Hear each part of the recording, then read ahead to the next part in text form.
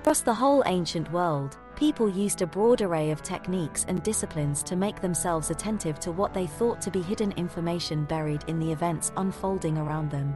These practices, classified in Greek as the disciplines of Mantic and in Latin as divinatio, were utterly common. They were not, for the most part, considered esoteric or occult. The ancients understood that the universe had certain inclinations built into it, which were more or less closely tied to the inclinations of the gods. Like the weather, these were a part of the ancient atmosphere, and throughout the Greek and Roman sources we find people trying to gauge the prevailing winds. They perceived messages in a wide variety of signs, but nearly all of the most prominent and durable of the Greek and Roman systems make use of animals. Aeschylus's overview of the classical terrain, put into the mouth of Prometheus, announces where humans might look to find these hidden indicators, and he gives animals the balance of attention. And I marked out the many ways of divination, and among dreams I first discerned which are destined to come true, and I explained to them words overheard by chance and chance meetings. The flight of crook-taloned birds I distinguished carefully, which by nature are auspicious, which sinister, and each has a particular mode of life. Some are hostile to each other, and they have affections and favorable positionings in groups, and the smoothness of their entrails, and what color the gall must have to please the gods, also the speckled symmetry of the liver lobe, and the thigh bones, wrapped in fat, and by burning the long loin I set mortals on the right path in an art that is difficult and murky. In the functionally infinite range of potential vocabulary for the divine language, it does not simply stand to reason that animals would emerge as such a prominent category. The grounds for this are doubtless manifold. Since prehistory, people were accustomed to making life-critical decisions based on the behaviors of animals in the food supply, and such attentiveness may have become acculturated in stylized and systematized forms. Such a link is already made by Democritus, 5th century BC, who explained divination by entrails as an indication of whether fields will be barren or productive. Other possible reasons for the interest in animals can be adduced. It was a part of ancient law that many animals possessed a certain quickness and acuity of perception that made them able to sense things that humans were not yet able to. The non-discursive modes of thought in which divination is understood to engage align with the instinctive thought processes of non-human animals, where discursivity is non-existent. Ancient observers make such connections explicit. Finally, modes of divination that focus on animals would have provided a means to reconcile two large pieces of human identity that Greeks and Romans typically separated. They configure the world of non-human animals, with which humans' creaturely natures are aligned, to be instrumental to, and not antithetical to, the human intellect, which most ancient observers set apart from our corporeal, animal qualities and align with the divine. Such a focus on animals as a medium to reach the divine accords with a congruent focus in the fundamental religious practice of sacrifice, with which divination is often paired. Most ancient observers classified divination in two main forms, artificial and natural. In the first category, messages are observed in significant phenomena in the world outside the observer, the meaning of which is determined using empirical methods. The observer correlates the present observation with past records, to see whether it bodes well or ill. In this variety, divine signs are regularly found in animal behaviors and the structures of their bodies or parts. The flight paths of birds, the twitching of entrails, odd actions of large mammals, or the feeding behaviors of chickens are all considered significant over time. According to the second kind of divination, the inward, natural variety, a human being receives a direct inspiration through dreams, visions, or inspired oracular pronouncements, via a distinctive kind of cognitive activity. Even in this variety, centered as it is on subjective human experience, the theme of animals also surfaces. A rich and multivalent tradition of philosophical commentary on divination consistently links it with the creaturely side of the human being. Thinkers often draw connections between divinatory insight and animal instinct. The prominence of women as oracles, Pythias and Sibyls, whom Greek men typically marked as being closer to animal nature, is a noteworthy preliminary indication. One school of thought, the Stoics, achieves a grand unified theory of divine signs via understanding the cosmos as a whole to be a single living animal. Instinctive animal behaviors are signs. Of the animals that are potentially signs in the classical world, birds take pride of place. In an early indication of this, Hesiod sums up the works and days, his Almanac of How to Live, with a final sentence that places bird reading on a paratactic footing with everything else he has talked about. A man is happy and lucky who knows all these things and does his work without offending the deathless gods, who discerns the omens of birds and avoids transgression. The Greek term for bird of prey, oinos, becomes elided with the idea of any kind of divine sign. Euripides' comes to mean to read omens generally. Already in Homer's time, birds were looked to in the most important of the divination systems.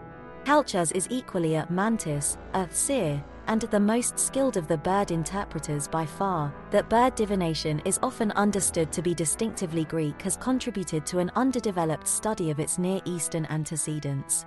But an interest in birds as divine signs is in evidence in Babylonia, Assyria, and among the Hittites. An early 5th century inscription from Ephesus expresses rules for bird divination in the distinctive protasis, apodosis style, if this, then that, characteristic of thousands of Near Eastern divinatory tablets. Why the ancients found birds important is impossible to say with certainty. It is often remarked by scholars, but less often by ancient testimony, that their proximity to the sky put them closer to the divine. Their simple capacity to defy gravity would also have been a potential source of raw wonder, as well as their aural richness, made even more poignant by their appearance and disappearance in conjunction with the seasons. The speed and impulsiveness of their actions is also probably a factor. Birds of prey are especially important.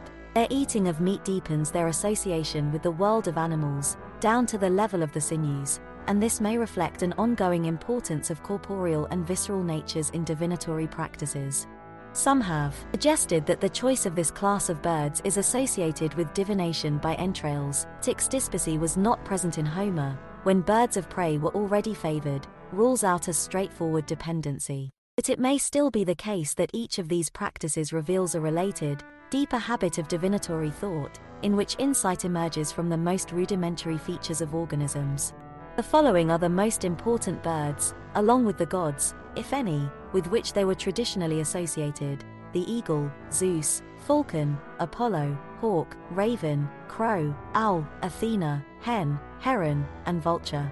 While figures such as Calchas and Tiresias are legendary for their acumen, the Greek technique of bird reading never resided exclusively with any formal or informal social or political group.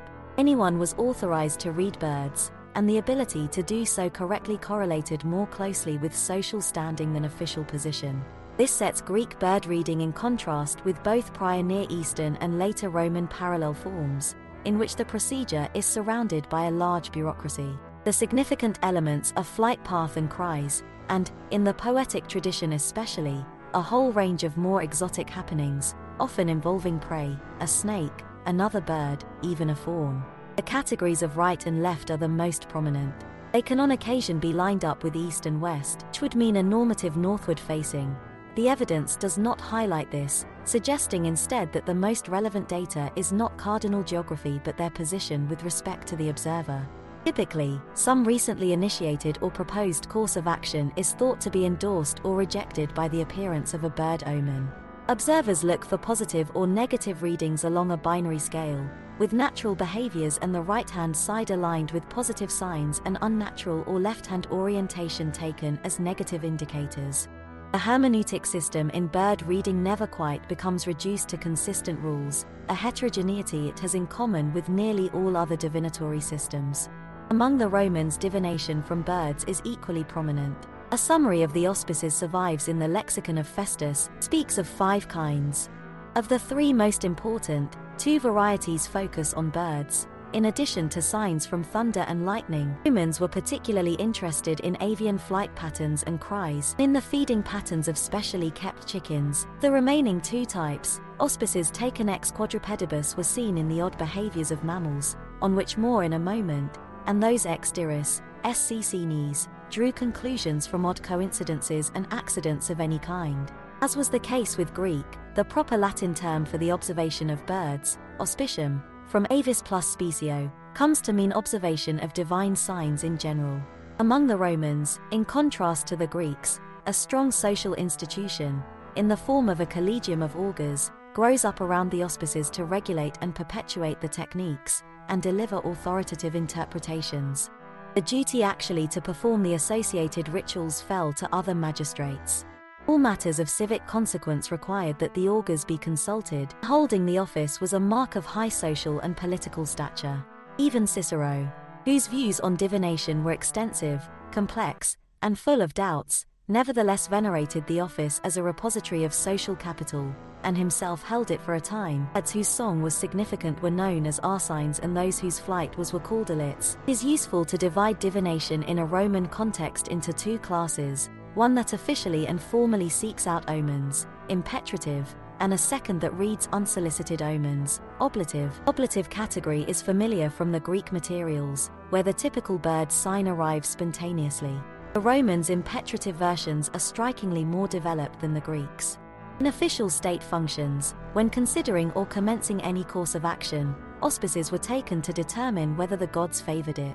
The person charged to carry out auspices ex avibus would mark out a sacred quadrant of the sky using a wand, lituus, then pitch a tent in a position to observe the heavens. The whole area was then made sacred by a ritual. The seat and the designated region of the sky were known as the templum. After the ceremony began, any birds, or lightning, appearing in this screen were understood to be a divine omen. Every military camp established a templum for official use, and the city of Rome itself maintained a permanent one on the top of the Capitoline Hill. The region of the sky was important enough that any building that occluded a part of it could be ordered to be torn down. For auguries taken ex trapezius, the Romans observed how a select group of chickens ate their grain. If they ate greedily, such that grain fell from their mouths, it was considered a positive sign. The reading was negative if they refused to come out of their cages, did not eat, made a cry, beat their wings, or flew away. Sound and force of the grain hitting the ground was of particular interest. The ceremonial chickens were kept in cages for the purpose, and were tended by a special expert in such matters known as a Polarius. The Romans understood divine signs as rendering judgment on the timing, not the content, of the action proposed. The ceremony could be repeated to achieve the desired message. Signs were valid for one day only, and the judgment they rendered could be supplanted by another ceremony on the next day. Roman auspices did not indicate the future, only divine approval or disapproval for the proposed course of action.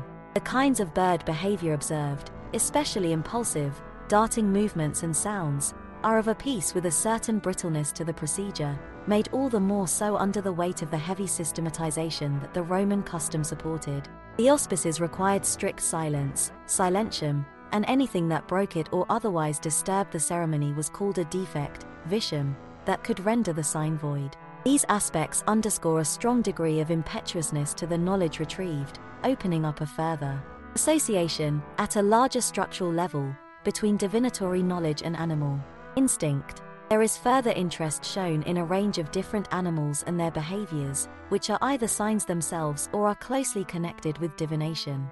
In examples of the latter, Apollodorus records a legend that the famous Greek seer Melampus gained his acute power to understand the significance of bird cries from having snakes lick his ears. Iammus is made capable of speaking prophetically when two snakes feed him with bees' honey as an infant. Socrates reports a legend that swans sing louder just before their deaths as if prescient of their fates. Dogs and other creatures were noted to be aware of coming weather conditions. Lines between such behaviors and divination are often murky. Among the Romans, strange births of all kinds could be divine signs.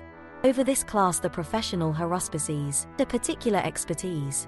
Animals with deformities are important, particularly those with too many limbs or feet. A prominence is given to those that cross species, especially humans with non-humans, as, for example, in the case of women giving birth to other species of animals, to offspring that are mixtures of humans and animals born to a different species. Coincidences and strange behaviors involving four-footed animals, ex quadrupedibus, made up another category of auspices for the augurs to consider. Suetonius relates that as Caesar's death approached, a herd of horses that he turned to the wild by the Rubicon in dedication to the river refused to graze and wept copiously. Cicero relates many comparable anecdotes in his De Divination, as when, for example, a general and his horse accidentally fall, or mice are observed to have eaten through shields for battle, or a mule, a creature sterile by nature, gives birth, or a monkey goes berserk and upsets a lot drawing ceremony. Structure of animal parts as signs. Entrails. Observers in classical antiquity also saw divine signs in the movements, color, size, shape, and texture of the internal organs of the animals they sacrificed to the gods. Divination from entrails is not disconnected from divination from birds. That birds of prey are favored as sign-givers already highlights the connection with animal meat, and Greek tragedians make the link with extinction.